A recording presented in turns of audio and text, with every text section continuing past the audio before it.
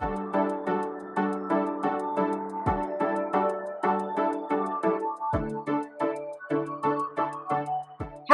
and welcome to Why We Do the Work, a couple of lifelong friends and working moms discussing the realities of childhood cancer. I'm Arjorie. And I'm Lori.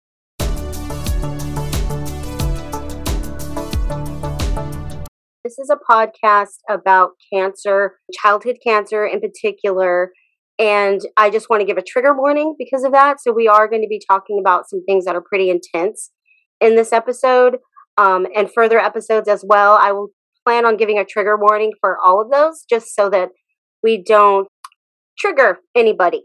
We're going to be talking about what some of our triggers are and what childhood cancer was like in our lives and is like in our lives. So there'll probably be pauses here and there while one or the other of us take the reins if it gets too hard. So if things start to get flubbled up just a little bit, it's because this is an intense subject that we're talking about. So trigger warning.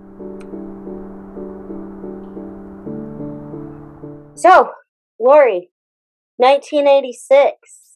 What happened in 1986? Well, Arjorie, it's been a long, long, long time that we've been friends. And the fact that we have children who were diagnosed with the same cancer after over 30 years of friendship seems a little bit more than a coincidence. Yeah, it's weird. The both of us will always be saying, can you believe our kids had cancer? Can you believe they have cancer? Before we get going a little bit further into this, both kids are cancer free. And we're here because of the fact that my daughter, Zion, got sick with cancer. Was it about a year after? A year and a half, I think. Yeah, about a year and a half after your son, Simon, was diagnosed with the same cancer, which is Hodgkin's lymphoma. And Hodgkin's lymphoma is a cancer of the lymphatic system, and it's a rare cancer in kids. Children don't usually get Hodgkin's lymphoma, and so the fact that both of our children had that in the first place was weird, right? Especially having it in the same spot was weird. And at the same age, it was essentially, it was a shock to both of us. It was like, wait, what? How did Simon has it too? So obviously we want to talk about that. We want to make it known that we are advocating for folks out there who have experienced childhood cancer due to environmental and industrial pollution, or who are going through a new diagnosis and maybe looking for some answers, trying to understand what happened, what in the environment may have led to a diagnosis. Yeah. So 1986, you and I met. It was at Lincoln Middle School, which when I was just down in Texas, Lincoln Middle School is all boarded up now. Did I show you the picture? I saw that. That's really, really devastating because that was a historical landmark, I think, for that area. Mm-hmm. Also, a very old building when we were in it. So yeah, this is now fast forward 30 some years. Yeah, it was sad to see it like that. So we met at Lincoln Middle School in Abilene, Texas. We were 12 years old. And I don't remember how I got to school. I must have walked. You maybe walked too. But we were going to 8th grade orientation. Right. Very first day. And somehow I was standing behind you. And you have bright red hair. It was a lot brighter then. Yeah. So I saw this bright red hair. And, I'll get into a little bit about what I used to do for work before I started working at Beyond Toxics. But I've always had a love of hair. And I don't think I had ever seen anybody with such bright red hair before. I honestly don't think that I had ever seen that. So I was like, you touched it. You pulled my hair. I don't feel like I pulled it. We've talked about this. Why? I'm blocking it out. I guess I'm blocking it out. It wasn't like a hard tug, but I remember specifically that you were like, oh my gosh, what made me think I could do that to somebody I didn't even know? So, it worked. Yeah, we ended up being best friends and came to find out we had every single class together except for one. I can remember any time you were absent. It was like a big void for me because I didn't know anybody at that school, and we were always friends. We were friends from the day we met. And from the start. We never had to discuss whether or not we were best friends or if we were going to see each other again or talk. We just hit it off. So immediately we walked home from school together, I think that day and every day following. How convenient was it that we lived like blocks, a few blocks away from each other? So it was like, okay, we met at school, Lincoln Middle School, Abilene, Texas, bright red hair, lived up the street from each other, and just were fast friends from there. Right. So we spent pretty much every single day hanging out, and that continued. I moved away from Texas shortly thereafter. My family moved to Oregon, and that was it. I mean, you and I, we never acted like we weren't friends. Like there was never a time that we were like, oh well, I guess I'm not going to see Arjorie again. Or you, we were on the phone with each other. We were planning the whole time, planning for you to come to Oregon the whole time, and I did. We had only known each other for like a year, and just stayed in contact with letters and phone calls because there was no email or text messages or FaceTime. There was none of that. So no social media. It's pretty incredible that we were able to keep our friendship going for so long with none of those things that made it easy. Like we had to work to make sure that we were able to still talk to each other once you moved away. Good old-fashioned letters and long-distance phone calls. Yep.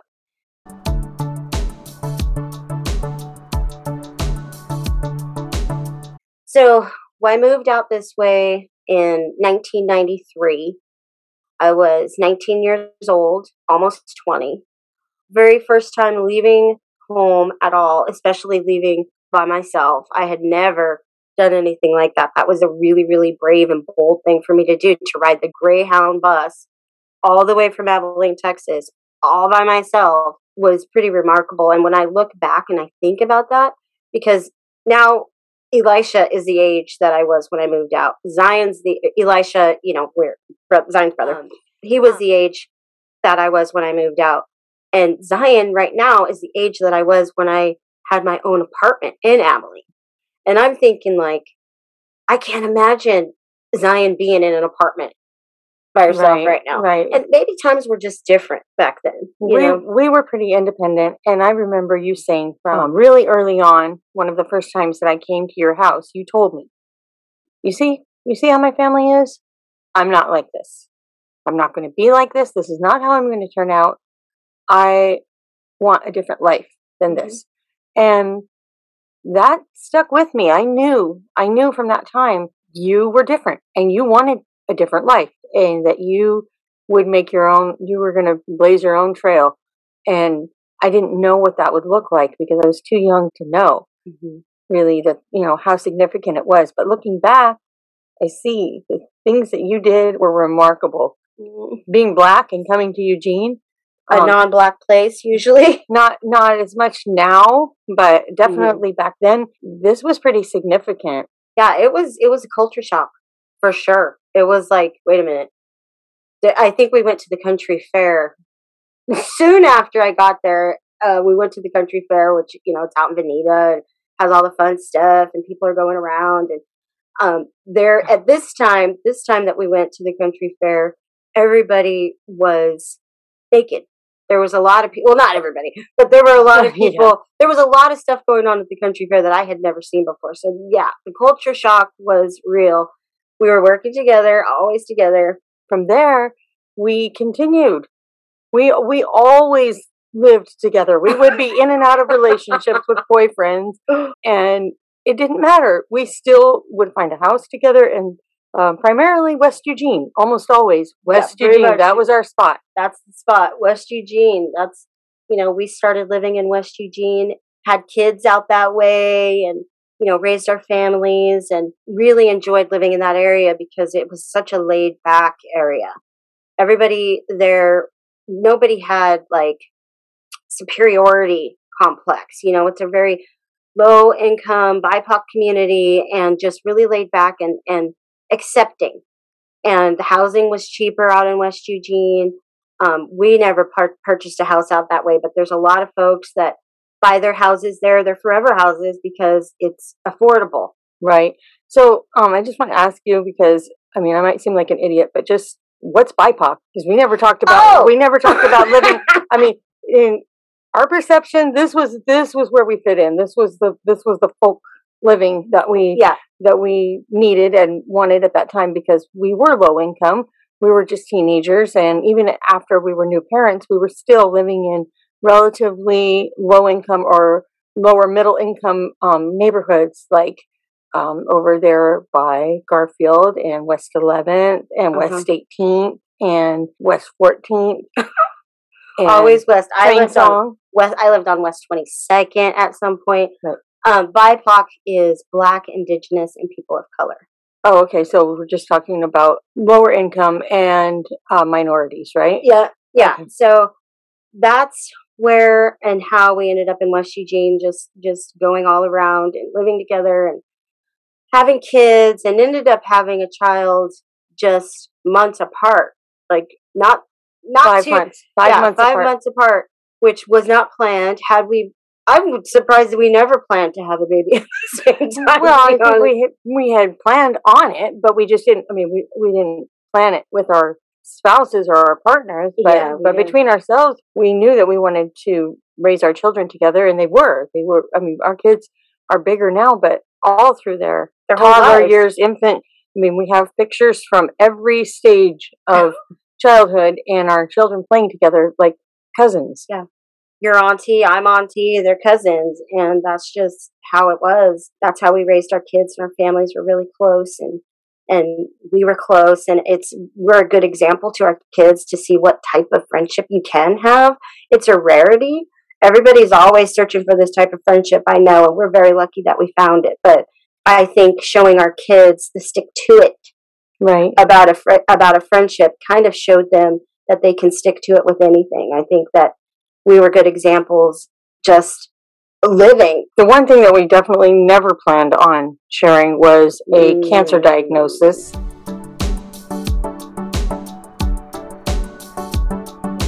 We wanted to let everybody know how close we are, so that this is not just, okay, well, their kids got cancer, big deal. You know, they both got cancer at the same time. That's, whatever. Not that people don't care, but it is definitely, it's not an anomaly. So it's a coincidence that was so profound that we feel it deserves a little bit more acknowledgement, or in some ways more research to understand, how is this possible? How is a coincidence this? I mean, it's pretty bizarre. It's like as if one of us won the lottery and then the other one won the exact same lottery for the exact same amount. I mean, it's really not the type of thing that we would ever expect to have shared. And in our friendship, we've shared a lot of things and had a lot of things happen in the same time in our lives, and things that we've made happen. But this one we didn't make happen, or at least not to our knowledge. And so to look at that and say, what are some of the factors that contributed to that? What in our environments were our children exposed to that may have led to this diagnosis? Yeah. So I jumped right in. I had gotten a message from a woman whose child had died of leukemia. And it was a time right when Zion was diagnosed with Hodgkin's lymphoma. And I can't remember how I let everybody know. It might have been Facebook. I don't really remember. But she reached out to me and her daughter passed away from leukemia. And she had started a thing called the Orange Ribbon Foundation. And that is where her daughter had saw that there were so many things that her mom was missing and needing and forgetting when she went up to the hospital, and she could see that was stressful. So she reached out to me straight away and asked if I would be interested in having a gift basket. She wanted to do this because it was a legacy of her daughter. And I said, of course. And so that sparked an online friendship from that point. And so she, we corresponded back and forth, and she reached out to me again back in 2018, like right after Zion got diagnosed, she reached out to me and was telling me about J.H. Baxter. I didn't care about what J.H. Baxter was, at that time. And it was not until Simon got diagnosed with Hodgkin's lymphoma that made me go, what? Right. Wait a minute. That is not. It's too close to home, too many similarities, and too obvious for us to look past the fact that there were two diagnoses, and there have to be some explanations out there in relationship to our environment. Yeah. So I jumped right in.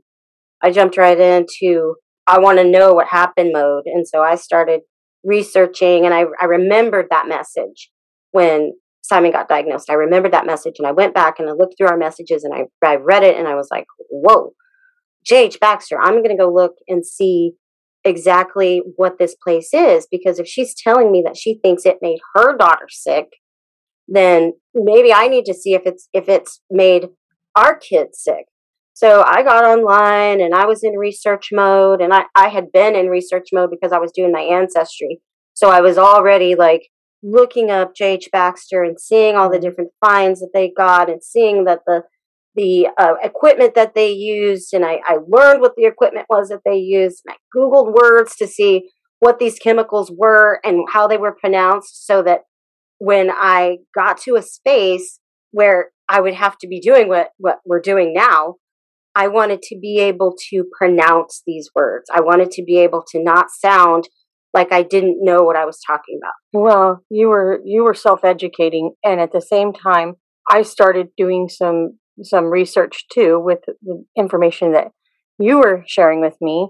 And from, of course, at that time, Simon had just started chemotherapy, and so I was pretty consumed with being in an active battle with cancer and being supportive of Simon. But at the same time, I started reading about how this wood treatment plant was polluting the environment, and what some of the carcinogens were that our children were exposed to, that other people's children are exposed to, and then trying to understand how this relates to us, how it relates to other people in that neighborhood who are still living in that neighborhood, and what that meant. I mean, were our kids' diagnoses a direct result of what they were exposed to in their environment? I think so. Yeah, 100%. I have absolutely no doubt. One of the things that I read right off the bat was about Beyond Toxics, and about Lisa's involvement in trying to bring forth some of the toxins, of some of the detriment of what was going into the environment a long time ago, back when our kids were little, actually. And then for you to start being more interested and to take a role within that fellowship, I mean, I think that was really a big step for you, and also really exemplifying what we needed to do as far as why we do the work. This was your work. I mean, this is your work. But one of the things that I started to read and that I was bringing to your attention was the number of deaths that had occurred within the company, that were happening, to their employees at J.H. Baxter. That there were a lot of people who had either been diagnosed with a cancer or had died of cancer throughout the years. Yeah. So Lisa reached out to me. Lisa is the executive director of Beyond Toxics, and when she reached out to me, I had been posting social media, and I had like poison emojis and look what this place is doing on a daily basis, because I wanted to let people know what I was finding out, and I wanted somebody to help me know that what I was thinking was happening was actually really happening. So I put all these things on Facebook. Lisa reached out to me through Messenger and wanted to talk to me, and it just like spread like wildfire after that. Like, I met her, and she saw how interested I was, and saw the story of me and you and how abnormal that was. And I started working with Beyond Toxics very, very limited amount of hours, and I enjoyed that because I like to be at home. So I was already doing what Lisa had asked me to do as a job. And so as things started to progress with Beyond Toxics, I mean, with J.H. Baxter and all that, my role has expanded into something that I never had imagined I would be. Can you believe I'm like in these meetings and I'm talking to people and I'm standing up and I'm public speaking and I'm it's hard to believe because where you were coming from as a stylist, a beautician, no, that I did not imagine my wildest dreams. However, you had a really good motivation for this to be your baby, for this to be something that you would really strive to know more about and to educate others about. And it makes sense because with 2 diagnoses between our families, we needed some answers and we knew that something wasn't right. We didn't really understand the depth of where did that come from or why would this affect both of our children until Simon was diagnosed. And then, you had said to me, doesn't this make you mad? Well, at that time, not really, because I was really focused on trying to get this kid healed. And, now that he's cancer free, I feel more passionate about understanding and helping others understand what toxins can be related to cancer and cancer diagnoses and how those things in our community are being regulated. I mean, I'm still mad. I know you're mad now. I was mad then. I'm still mad because it's it was avoidable. They didn't have to be poisoned like that.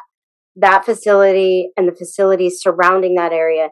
I'm not saying that all of them are doing what J.H. Baxter is doing. I'm sure there's some out there that are following the regulations as they should, but there are 30 some industrial facilities out there. So I'm not saying that everybody's doing bad, but it does make me mad, and it makes me wonder what is going on, in these other places. And I would want somebody to tell me the way that we're speaking out. I would want somebody to do that for me. And it's home, and that's where we lived. That's where we played. That's where our kids played in the sprinkler. That's where we saw these industrial facilities. And I know that I was not thinking about what they were putting out at all. I was just like, okay, well, that's where that's happening. Industrial area. Yeah, industrial area. Calling it the industrial area lightly. Right. At that time when we were calling it that, I was just like, okay, well, industrial area, that's just where we live, and there's smokestacks and there's these giant facilities, and I was never ever ever thinking about what they could have been putting out. And looking at that now from the perspective that we're looking at it now, J.H. Baxter is one that is a really obvious threat because J.H. Baxter is one that most people in that neighborhood will agree is mostly responsible for those really bad smells in the air, lingering smells that lasted for days and weeks at a time and would maybe let up for a short time and then again, and pools of questionable water, polluted water, and or oils, chemicals, substances that we didn't know what they were or still don't entirely know what they are. Those things weren't important to us. We didn't, we lived in that area, yes, like many other people, and probably, not a real balance with the rest of the community. I mean, the people that were living over in East Eugene aren't exposed in the way that our kids were exposed. And if you look at the community, you see that the socioeconomic community over there is, you're looking at people who are wealthy. And people who can afford to live in areas that are not polluted. We weren't on that side of it. And so if this is the cost, if this is what this is what we have to pay, it's not fair. And somebody needs to speak up about it. Somebody needs to bring that to light, I think. Yeah. I'm really happy that we're here, because it's not just, we are from that community. And I think that shows, even though we both don't live down in West Eugene anymore, for us to be extending ourselves in this way, I think it shows the community, wow, okay, we really can do something about this. We really, here's this lady who, she didn't go to school for any of this. I make sure to tell people that. They're like, I'm just a mom that cares. I didn't go to school for environmental justice or environmental science or any of that. I am just a mommy that cared, and you're just a mommy that cared. And so I think that being from that community and being mothers and having children that have had a diagnosis of cancer, luckily, and we're fully blessed that they were able to come out on the other side of that. But there are so many families, there's so many Zions and Simons that are out that way, and our other children. There's so many people that are out that way that don't know, that go around how we were. They smell the smell, but everybody's just going around like not really. Well, now they're thinking about it more because J.H. Baxter is like in the forefront, and they're closed. And they're closed. Do you remember when we went and we were doing the video right after J.H. Baxter closed, and we were doing the video right there in front of him? And when we were going to meet Lisa, we had gone down there to record this video after J.H. Baxter had closed, and I didn't know exactly where we were going, and I drove right into J.H. Baxter. Right, and I drove right into the parking lot, and so that was revealing in itself. But also, for me personally, we got out of the car. You met Lisa, and I walked the other direction with my youngest, Savannah, and we just walked, just up the way. Yeah, just maybe a 16th of a mile. I mean, not any distance at all down the little bike path, and found ourselves standing right in front of the house where Simon was in childcare. His babysitter for several years, when I was working in the hotels, was right there. I mean, you can see J.H. Baxter from their front door. So, J.H. Baxter was not only a real obvious place to look at as far as where these toxins in the environment were coming from, but also something that was relative to us and to our living, because your house was right up the street, and then here's Simon spending 40 some hours a week in that exact location. I mean, just right there. So that was, to me, any questions that I had about whether or not this was applicable to you or to me were pretty much nixed right there. I mean, I knew right then this plant, when it was in full operation and our kids were living here right underneath its toxins, had really strong impact on our kids' diagnoses. I'm confident in that. Oh gosh, 100%. 100%. And when we were down there and doing the video, and we took pictures, and I was so proud of you for allowing the pictures to happen. I remember Lisa saying, she said something like, "Take a deep breath" to me, or "Do you smell anything?" And I didn't. And it was so nice to see families walking around outside on the bike path and just living their lives. It felt so good to know that they weren't breathing in the emissions from J.H. Baxter. And the air was clearly different. For the first time in over 100 years. Yeah. For the first time in over 100 years, the fact that you were a part of the team that brought that to a head, to where, they were being regulated in a way that probably should have been happening for a long time. But you stuck with it, and your team stuck with it, and making those changes didn't come easily. They were changes that were on the way for a long time, but to come to fruition was really definitely a big sign to me that you're in the right place, you're doing the right work, and that we're really lucky to be a part of it. At the same time, unfortunately, what brought us to that place is, cancer diagnoses that we couldn't ignore. And then, when we look at the disparity of the people that are being exposed, for the people that live in that community, some may be persons of color, some may be Caucasian. It doesn't matter, because what they share in common is mostly lower middle income or lower income.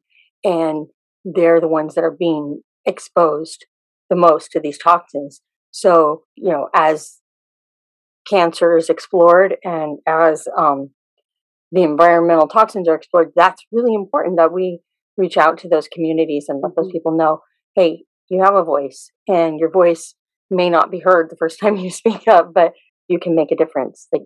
You're making a difference. Yeah, I appreciate you saying that. I feel like I'm in the right place, and being on a team, not just with my job, not just with Beyond Toxics, but being on a team with the community has been so rewarding, because I know that I'm helping them understand, that we're helping them understand what they're being exposed to, and that they have the ability to help do something about it. It's environmental racism. So, West Eugene has been sort of just tucked away, like swept under the rug. And that's not fair, because it's people. Just because there are industrial facilities out there does not mean that the industrial facilities own that neighborhood. The neighborhood belongs to the community. And what we want to do, why we do the work, is that we want to help make sure that those families get the rights that they deserve, and that they know that they can call the mayor and have a meeting with her, or they can call their city councilors and have a meeting, or they can send an email and stress their concerns. And you know what? The community did that. Once we showed them, once they knew that they could do that, because I didn't know that you could just, write a casual email to the mayor, may I have a visit with you to talk about the community and pollution? I didn't know that you could do that. So seeing the community step up and do that has been so rewarding, and makes me so happy to know that we're saving lives. Well, the community needed someone who was passionate to lead them in that direction as well. And that's something that your organization is doing and has done, but lots of communities, not just West Eugene. This is the case. Industrial areas have elementary schools in them. They have high schools in them. They have residences within those areas who are also exposed to those toxins in different communities. And for the most part, there is a disparity in the area of exposure. Our children being diagnosed with cancer, we think, is directly related to those exposures. And I think that's important for us to be able to say, hey, this is what we believe contributed to our kids' diagnoses, and this is what we're doing about it. What really, really, really shines a light on what's going on in West Eugene is that because of the work of Beyond Toxics and the community, we were able to get the OHA to do I don't want to say a survey, but what they did was they did a study to see if there was a cancer cluster there in West Eugene. And they discovered not only higher cases of lung cancer, but also of Hodgkin's lymphoma. Hodgkin's lymphoma is not just a regular cancer. You don't just, not that any cancer is regular, but it's not as prevalent as breast cancer. It's not a genetic disease. And to have there be a cluster and have that agency say, yeah, you know what, you're right, there is something going on out there. I think that the point of what we're discussing with each other is the same thing as the point that we want to bring out, is that we can take our experience and hopefully make it relatable, or maybe it will be relatable to other people who have had to deal with a cancer diagnosis, or who have had a person who's had cancer in their lives, to be able to look more closely at what the causes of that are, and what we can, like what you're saying, what we can do about it, how we can take the reins and help make changes in the community. And for some people, like myself, in the middle of trying to help your loved one recover from cancer, you may not be in a position that you can make those changes, but you can support someone who is. Mm-hmm. And what we want to do is make sure that there's a safe space. Somebody that understands what it's like to hear the words, your child has cancer. We know what that feels like. And to know what that feels like puts this, it opens my heart in a way that I'm like, okay, I would want somebody to tell me that these two ladies their kids had cancer. I would want to know that, because then that's going to show me, oh, wow, there is something going on out there. I would want to know. We've said that too, that we wish that we knew us. Yes. when our kids were diagnosed with cancer. And it's true, because there are parts of it that feel really isolated, and you feel really lonely, and you may feel like you don't know how you're ever going to come out from from the experience, or the words cancer-free seemed really distant a lot of times during Zion's fight. And for us now to say our kids are cancer-free is huge triumph. But for people who are just experiencing a new diagnosis, to have somebody validate and give some normalcy to some of the feelings and emotions, anger and confusion that go with that, I think is really vital. Because I know for myself, I would be up really late at night and reading everything I could get my hands on, some of it relevant and some of it irrelevant. But for people who are in that searching phase and trying to make sense of what happened or what is happening, I think that the experience that we had and the knowledge that we've gained may be useful. Oh, 100%.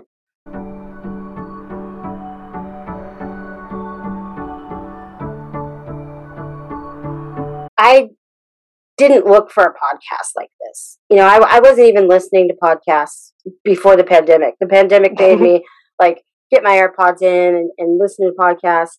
So now what I've tried to do is kind of try to find a podcast that's like this. We've looked up so many that they seemed really medicinal. And we don't need more medicine. We need heart medicine. Well, people medicine, empath. We need empath medicine. Clinical definitions and clinical explanations are not always well understood by regular people. Well, and you're not thinking about it when your kids are in the throes of it.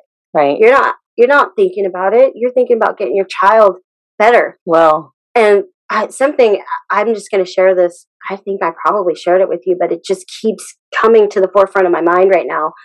It was when Zion was in the hospital and she was having her stem cell transplant. And I think we'll get more into the stem cell transplant in the next episode. But she was in the hospital up at Dornbecker Children's Hospital in Portland, Oregon. And she was asleep at this point. And the only time you could really go out, because we were isolated in her room, the only time that we could go out of the room was in the night when everybody was asleep. And she could even go out for a little bit. And in the beginning of the stem cell transplant, she did. She walked the laps and did all that. But towards when it was really, really happening, she stopped doing that. But I still would go out into the hallway just for a minute, just to get out of that for just a second and get some headspace. And I saw this guy come out of the room that was next door to me. And it's making me want to cry thinking about it. But I saw him come out, and it was just as I was coming out of the door. And I don't know if it was a brother or a friend or cousin or whoever it was that was comforting this gentleman that was coming out of the room. And he just looked so weak, and this friend was holding him up, and he just said, "Man," he's like, "I'm hurting more than I've ever hurt. I feel so weak right now." And I looked at him. I didn't smile, because you're not going to smile right then when somebody's saying that. I just gave him a look like, I know how you're feeling. And I felt so happy for him to have that person.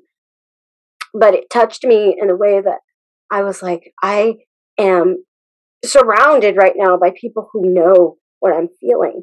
And that was comforting to me. And I think that I gave comfort to him, to see that someone else understood. Yeah, and that he didn't have to mask how he was feeling, because he was in an area where you could do that, where you could let down and feel like you're around people that understand you.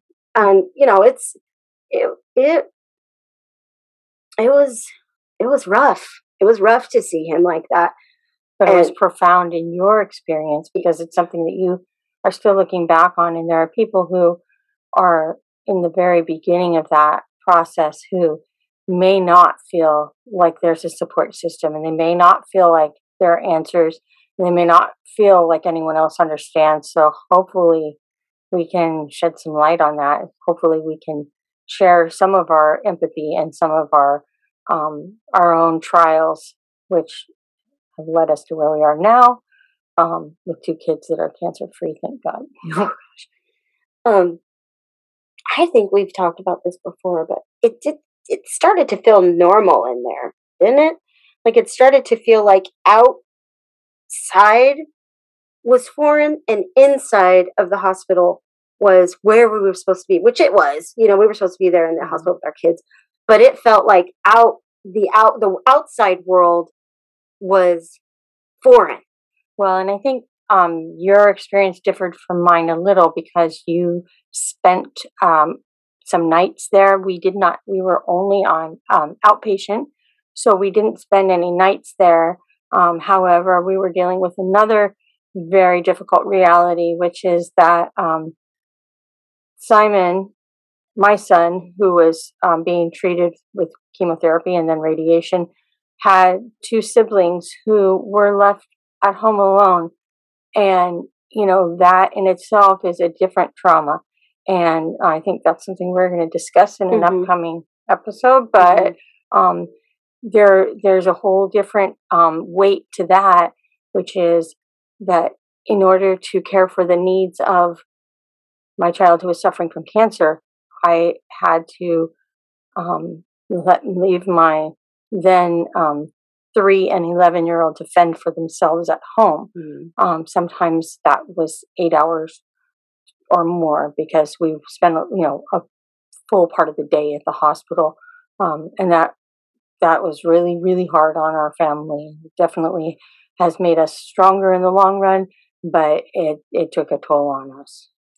And we'll talk about the siblings. I think that's a very important topic to discuss because they do get kind of, I don't want to say pushed aside, but there are, I don't know. We'll talk more about the siblings. I don't want to get too deep in that because it is going to be something that we discuss. But, so like I was saying, it felt weird out and it felt normal in, and I want to be a space. I want this podcast, that we're doing with Beyond Toxics with my work. I want this to be a place where someone can go and it's recorded, so if there's something that touches on somebody's heart or they're like, I really need to hear that again to let me know that somebody understands, it's recorded and they can go back and listen to it. And it could be healing. Working the way that I have and with the organization that I'm with Beyond Toxics has been healing to me. I know that this is hard for you. I know that it is. And I want to recognize that because this is the first time that you've talked about it out for anybody else to hear that. So I just want to, I'll continue to thank you for that because it is important to hear your voice and the reason why we do the work. It's a part of the process, and I'm glad to contribute to that. But also, it is also healing for me. The way that I basically cope or am comforted is different, maybe than some people. It's more of an internal process, and I have been reluctant to share, and I've been reluctant to report very much about Simon's illness or recovery. So this is giving me a safe space to do that, and hopefully there are some others who can relate to my experience as well. Yeah, there will be. I think this is going to be a really nice safe space for us and have an opportunity to spread the word through our experiences. And I think that's powerful.